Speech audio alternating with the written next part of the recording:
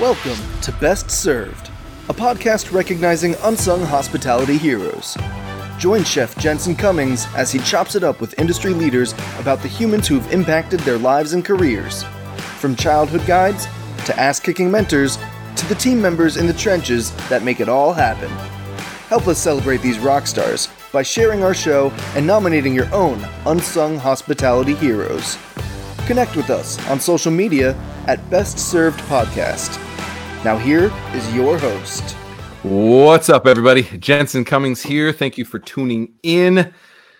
We're going to be talking Best Served Good today. Best Served Good is a channel focused on CPG, consumer packaged goods. I have my man Todd Buffington here, who's owner, operator, exec chef of 5 Minutes Till Midnight Food Company based out of Des Moines, Iowa. Todd, thanks for taking some time. Hey, man, no problem. All right, we're going to talk sauce. That's a big part of your game. We're going to talk food trailers as well, which I'm excited about that because we talk about on this show a lot, diversifying your offerings and the places that you get access to your audience is super important. So we're going to get into that. Tell people, owner, operator, exec chef, basically you wear all the hats, right? 5 Minutes Till Midnight Food Company. What exactly can people expect from that company? First and foremost, I guess we're kind of known primarily as like as a marinated cheese company. Okay. Honestly, that's kind of where it all started out. We started making this marinated cheese dip for some friends' backyard barbecue stuff, and then they were just like, "You should sell this." And I was like, "Well, how much are you gonna give me for it?" And it just 5 years ago, the ball just started rolling, and here we are. I love that. So that's an interesting dynamic because you hear that. I actually hear that a lot in homebrew. I hear that a lot more in homebrew. People like my homebrew, and I started a brewery. That's not always the best idea. Sometimes it works out really well. So we'll get into the dynamic of that, of why you decided that was good advice and you went down that rabbit hole. So before that, I want to talk about your backstory. I'm always really fascinated on when and how we catch the hospitality bug. So take us all the way back to the beginning of you. Was it high school job? When and where and how did you come about getting into this crazy industry? Yeah, so my parents moved me to the west end of Davenport, which is basically a desert for all businesses. A lot of places just go there to die. But there was a small ice cream shop called Tasty Freeze, and it was one of the last few in the country. And I just lived a couple blocks from my mother 20 years prior as a teenager. And she just told me to toddle on down there. And next thing I knew, I was a 14-year-old fry cook at an ice cream store. And I've never left. So that was 26 years ago. You found your tribe. And I like that it was generational too. Yeah. You were a legacy at that spot. I think that's fascinating. That's right. So I can make a twist cone like nobody's business. I want to put you to the test at some point. I feel like that's an undervalued skill in our industry, to say the least. So then you're in it at a young age, right? You need the job. Mom sends you on your way down the block, and you're working there. You're in it, and it was clear because sometimes we don't know. We have a job in the summertime, and then we go to our real job or college, and then we find our way back. So you were in it. You and I met when I went back to our alma mater. It was only called Des Moines Area Community College, DMAC, when I was there. But you guys leveled up, and it was the Iowa Culinary Institute. Talk about what school. ICI. Talk about, I did a little talk fermentation. You and I geeked out, both fermentation nerds, both beer and food enthusiasts for sure. So how did school come about? Why did you decide that was a path that was going to lead you to where you wanted to go in the industry? Well, I worked a couple jobs to help my ex-wife, basically so we could survive, law school and all that stuff. And I decided that I would rather cut my own head off than sit another day in an office in any capacity. So I got out of that and went back to food and started this little food trailer called Melts Without Borders. We did a lot of different melts and grilled cheese and that sort of thing, and hit all the brewery scenes and stuff. And it went so well that we were like, we need to take this to another scale. Well, I was the only one with cooking experience, and so we go to the bank, and the bank, we don't think you're quite serious enough. Like, you don't have any credentials. You never went to college. Maybe you should come back in, a couple years when you have some sort of degree. Tell us you're really passionate about this. It's like, well, I guess this is how, small business gets started. So yeah, next thing I know, I'm enrolling in ICI just to pump out that paper. And, it turned out to be a pretty good experience for the most part. But being an older student, sometimes detrimental. You spend a few years in the kitchen, you get a little arrogant, kind of dickish towards younger people, because you think you know more, but you really don't. I mean, everybody's the same in school. Like, I may have more skill sets than, somebody 18 or whatever, but at the end of the day, it was a humbling experience, because it taught me to just relax, have a lot more patience, particularly with a younger generation of cooks. And then, I met some of the best friends I think I'll ever have in this entire world through that experience. Some of them are deceased now, and some of them are no longer in the game, but it's good. I mean, I got friendships out of it. I got a wealth of knowledge, and it also enabled me to stop being so scared of just taking a chance, and failing every single day. So that's what I took most out of it. I like that. I like that you talked about the relationships. So much of this show is about relationships. Tomorrow's guest, Ben Hayes, and I went to culinary school. We were in the same crew together, right? So for, a year and a half, almost 2 years, like, we were busting out menus together and stuff. We were part of that core team. And 15 years later, like, we just picked up and vibed again. And I think it's an important thing, is that the relationships that we have are almost more fundamental than learning about the French sauces. Like, I use that sometimes, but I really use the human capital and what I learned from the interaction of people way more than how to trust a chicken. Like, I learned 17 more ways to trust a chicken that don't, it doesn't really matter. So and I'm interested in that dynamic. So then take us forward. You decide to start the sauce company, the marinated cheese company, kind of you're in that space. So take us from the backyard barbecue and doing the marinated cheese to saying, I'm going to make this a full-fledged business now. What did that look like? What was that transition like? And did you have to run into the suits again and say, I'm looking for some money, I'm looking for some investment? Like, talk about the dynamic of starting your own business. Yeah. So when we decided to start doing the packaging products, and we started offering, little 8-ounce tubs and quarts of our cheese, and as the line grew, our popularity grew, just through word of mouth. We would trudge out every day to bars and to breweries and to parks and anywhere that I could find a group of people, and I would shove a cracker with cheese in their mouth and pop open the cooler, and $5 at a time. It took me 2 years, but it enabled me to fund everything else. I bought a trailer off of a cooler full of cheese, and then it started to cover on that. That is such an important thing. You bought a trailer from a cooler full of cheese. Yeah. Talk about the $5 at a time, dude. Hand-to-hand combat, going directly to the people, like the humility to say, yeah, I have a culinary degree, I have chops, I've cooked in some great kitchens, like I have cred now, right? I have credibility in the industry. I'm going to go and just find people and ask them to take a bite of this marinated cheese. Like, that's humility, which I think is a superpower. And I think sometimes we're like, no, I don't need those people because I've had articles written about me or whatever, all that bullshit that I've bought into from that. Talk about the importance of that, the hustle and humility to go out there and $5 at a time. Like, touch on that. Why is that so important to you? Well, because primarily I found out that I know what type of chef I am. I know where my skill sets are. I know where I'm going to cap out. I'm not going to have a James Beard nomination like Joe. It's never going to happen.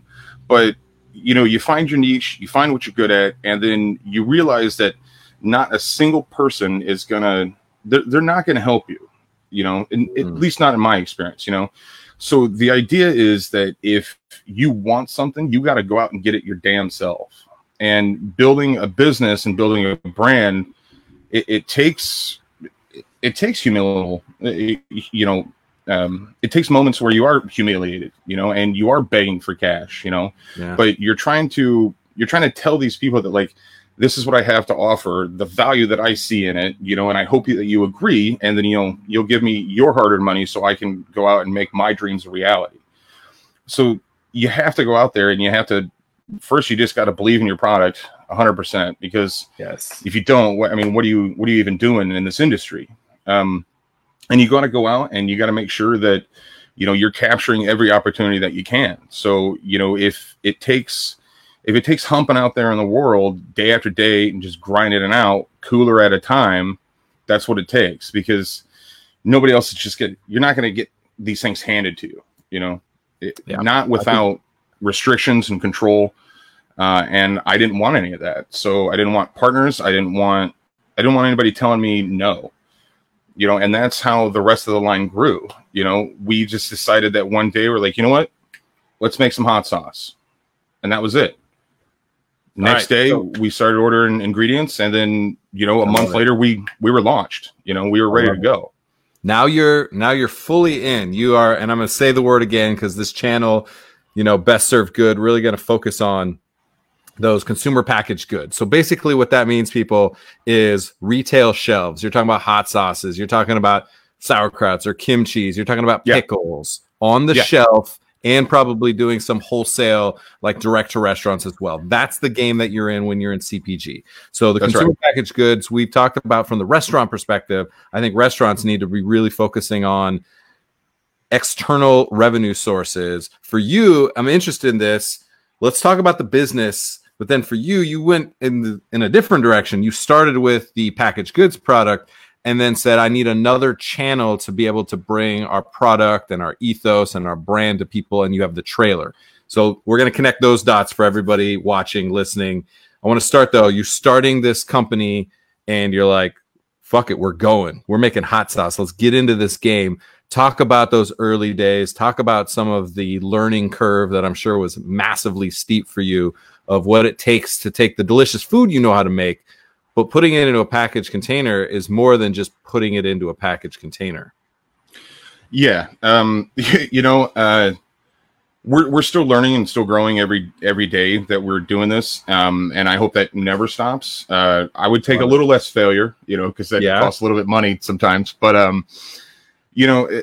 when we started, obviously we did everything ass backwards. We did the consumer products first, and then we decided that our audience wasn't as growing the way we wanted to. So I invested and bought the trailer, one cooler full of cheese at a time.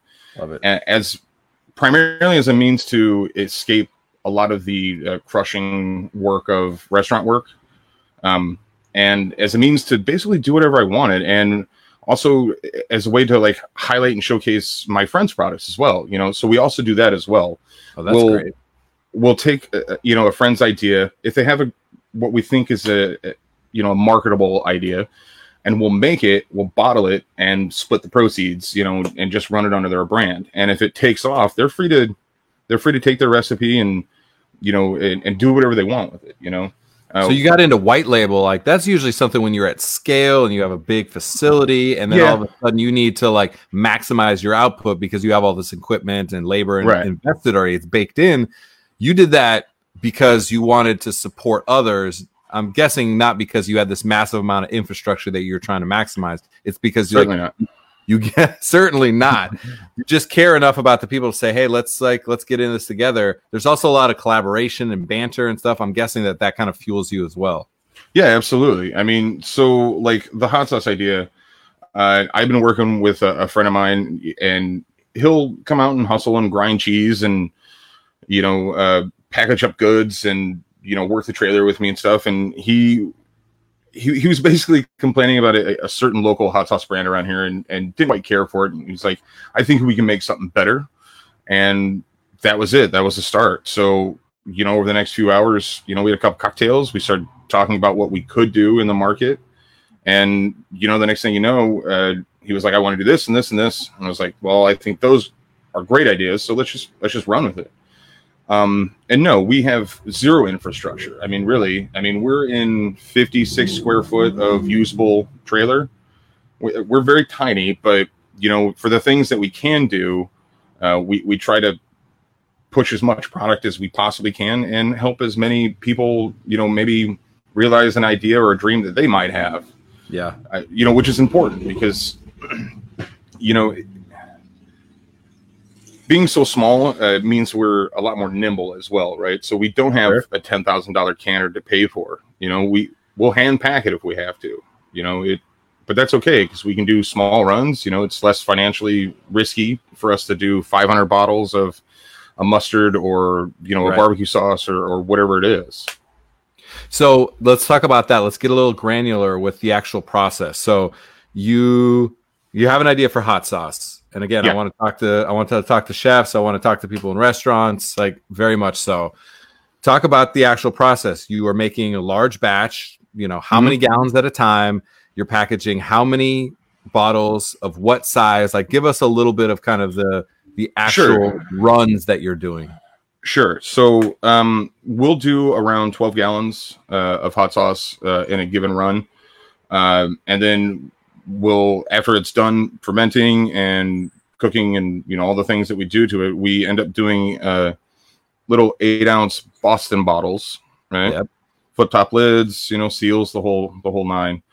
And we will literally sit there with a funnel and a distribution bucket and just crank them one at a time. Yeah. Yep. So it's it's pretty rudimentary, but it gets the job done, and people seem to like it. So. And so how much, give us a little bit of economics, like the packaging itself. How much does one unit cost you from the unit itself, the label? Kind of give us a little bit of the economics of that. Sure. So obviously, because, everything is cheaper in volume, as you scale, things do get cheaper. So we'll do a run of 500 labels and they'll end up costing us 40 cents a piece. Okay. We'll buy 600 bottles at a time, and those bottles will end up costing us 18 cents a piece. Lids will be 12 cents a piece. So by the time you're down into the dirt of the thing, you're 70 cents into the packaging. Yep. And then through product alone, we're adding around another 75 cents per 8 ounces, give or take. So all in, you're about $1.50, give or take. And we retail at $7. So the margins are large enough for us to pay our staff well, which is really, really important to me. Yes, if the market will bear the price on our packaged goods, I'm going to charge that so I can pass on that money to our employees, because this is a hard business, and not all of us are paid well enough in order to survive. So that's one of the things that we wanted to make sure was first and foremost. We'll take a much lower profit return to make sure that the employees are treated well. So aside from labor, we're getting really good returns on our products, and that enables us to explore, new products, and screw up some really good ideas now and again too. Oh yeah.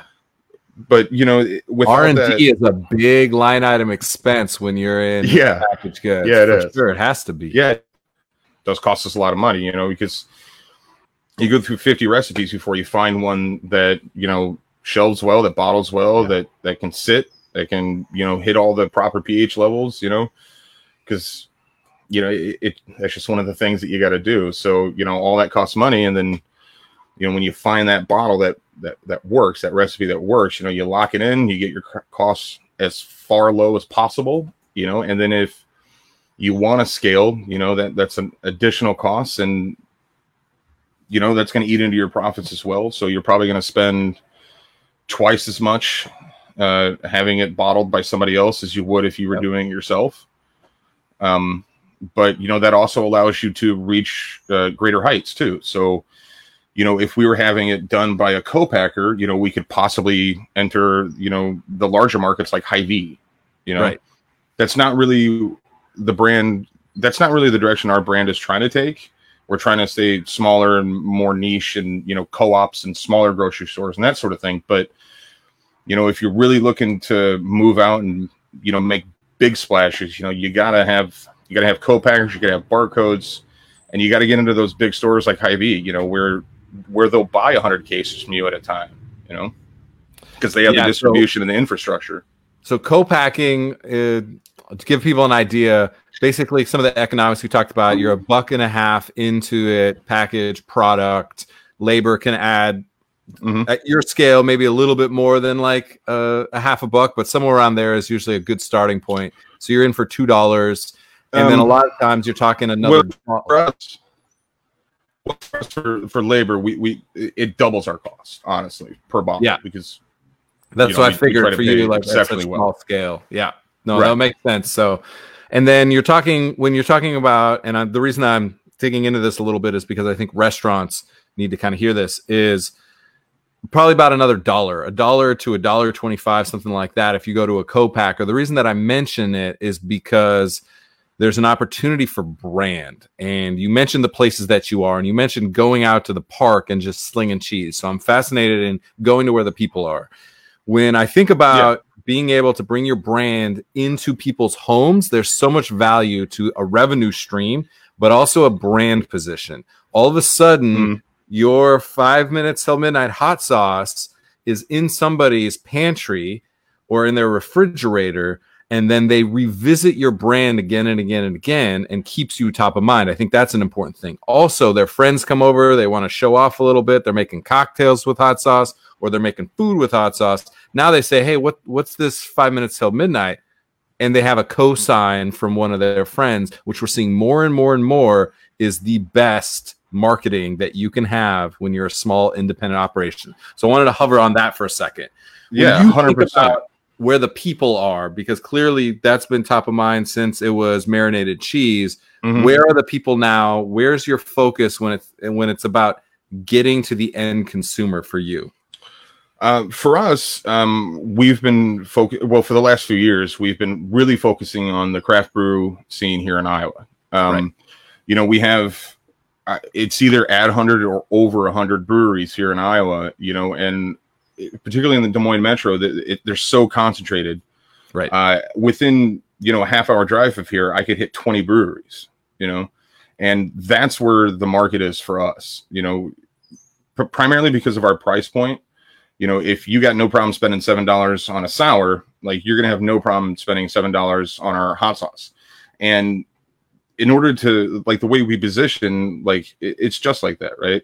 You're never going to have the same connection to that product that I sell if you just pick it off a store shelf from Hy-Vee, but you are going to have that connection because I've come to your table, I've shared a beer with you, I've bantered, you know, we've talked about the ingredients that are in it. You know, I've personally sold you that bottle myself, or one of my employees have. You know, you're always going to have that story. I'm like, oh, was that, you know, Hezeleg in Newton, and man, this guy just came up to me and he was like, hey man, you want to try this? I was like, yeah, okay. And then next thing I know, I've got 30 containers of this stuff, and I'm giving them out to friends, and you know they're going crazy for it. You know, that's how we've grown and survived, and it's strictly word of mouth, primarily from the brewery scene. You know, bikers will travel 60 miles a day, you know, and they'll carry my stuff to, you know, places I haven't even heard of, you know, and that's really how we've expanded and grown and positioned our brand is, you know, we don't want to be a faceless brand. You know, we're not, you know, you can call me anytime. My cell phone number is on the website, for God's sakes. You can't call up the owner of Deluso, you know, like you're never going to get into that guy. Right. So, I mean, that's what we wanted to do with our packaged goods, is make sure that, like, if there's ever a problem, you email me, you call me, you know, I'm the one that answers the phone, the emails. I don't have assistants. We don't have staff, you know, like I'm the begin and the end guy of the whole operation. See, so, and I love that. And you getting in front of people. Also, Liz says that beard guy is cute. That's exactly it. You're getting some face time. And if the beard is just like working that day, then you're selling fucking hot sauce. And I think it's an important thing. You bet your ass. Get in front of the people. I love it. So these last couple minutes, I want to touch on some of the people that really impact you. And you mentioned some of the brewery side of kind of what you do. So let's take the last couple minutes. Who are some of the people that we need to take a couple minutes and highlight that are working alongside you, that have been instrumental in kind of getting you to where you are?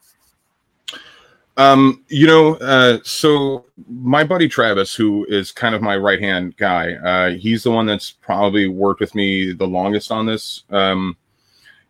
He's the one that was like, let's do a hot sauce, man. So we did it. He's the one who's like, well, let's try this special out. So we do it, Love it. He's the guy that has absolutely no boundaries in his brain. So, if he thinks of something, he's just going to say it. And if it's a good idea, we're going to take it and we're going to run with it until we, can't go any further with it. He's very important, he's the guy that's taught me to be a little bit more braver with some of this stuff. We've always been kind of can we curse on this show? Can we curse on the show? Oh, sorry, you're cutting out. You there? Yeah. Okay. All right. Sorry. Yeah, a little bit of internet problems. Yes, you can. Right on. Okay. So we've always been kind of the fuck you company. If you don't like something, fuck you. And Travis is definitely that guy for me. He's the one that always tells me, it's like, well, if they don't like it, fuck them. And that's it. So he's definitely been instrumental in carrying our brand a little bit further ahead. And everybody that's worked with us in the breweries have done an amazing job of supporting us as well. Particularly Liz Long, who thinks the beard guy is cute. She was a GM at Fire Trucker when we were first getting started, and they invited us in, and it really got our name out there as well. Because they were a brand new brewery, we were a brand new company, and we just kind of grew up together. Intersecting along the way, and now she's the mother of my children, which is wonderful. You never know where careers in life are going to take you. Mm-hmm. And then I'm probably not going to name too many more names after that, honestly. I can tell you that, working in this industry, you learn a lot what you don't like, and you try not to emulate some of those behaviors. So, shout out to all those dickheads that we worked for in the past. You really taught us a lot. Good story. And, that's really where we are most of these days. And then, our friend Stu, that owned the Smoke Shack over in the Drake neighborhood, he passed, and always like to bring him up because he was one of the best guys I ever knew, and I think about him every single day. Always telling me that you just gotta, if you want something, you just gotta go get it, and to hell with everybody else. So I like the swagger and the attitude. I think that's really, really great. You're gonna see a little bit more because I'm coming to get some sauce. I'm excited about that. So hell yeah. Audience, look out. We'll be talking about some sauces a little bit more, and I'm super fascinated, especially again because fermentation and sauce and CPG is something that I'm super passionate about. The beer side, I love the way that you're thinking about that, and I know that's been important in the way that you're actually positioning your products to be able to pair with beer. I'm a lover of that all day long. That. Everybody knows that who's met me for 35 seconds. So for Todd, sure. I really appreciate you being on. I love what you're doing, man. I really, really do. Thank you. It's important, and I think it's the humility and the hustle is my big takeaway from this. I think that is such an important thing, and we struggle with it within the industry, and we get too high on our own supply. And you're just saying, I just want to get the good shit to the people, and I really appreciate that, Todd. So thank you for taking some time. Thank you for being on the show. Thanks, man. Appreciate you having me. All right, brother. You be good. Have a great day. I'm going to see you in a little bit for some sauce. All right? Sounds good, dude. Thanks. Cheers. All right. Todd Buffington, 5 minutes till midnight. get their website up one more time. Go check them out. If you are in the greater Des Moines area, he's got the trailer, so they're getting around.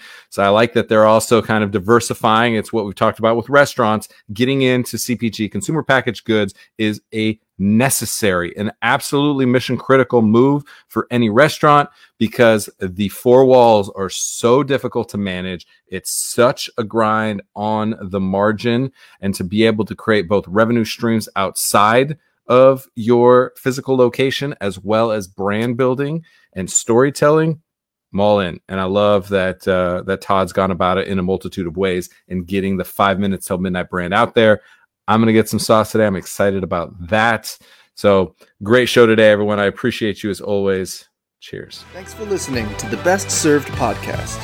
Subscribe to our show and connect with us on social media at Best Served Podcast. Tune in next week to discover more unsung hospitality heroes.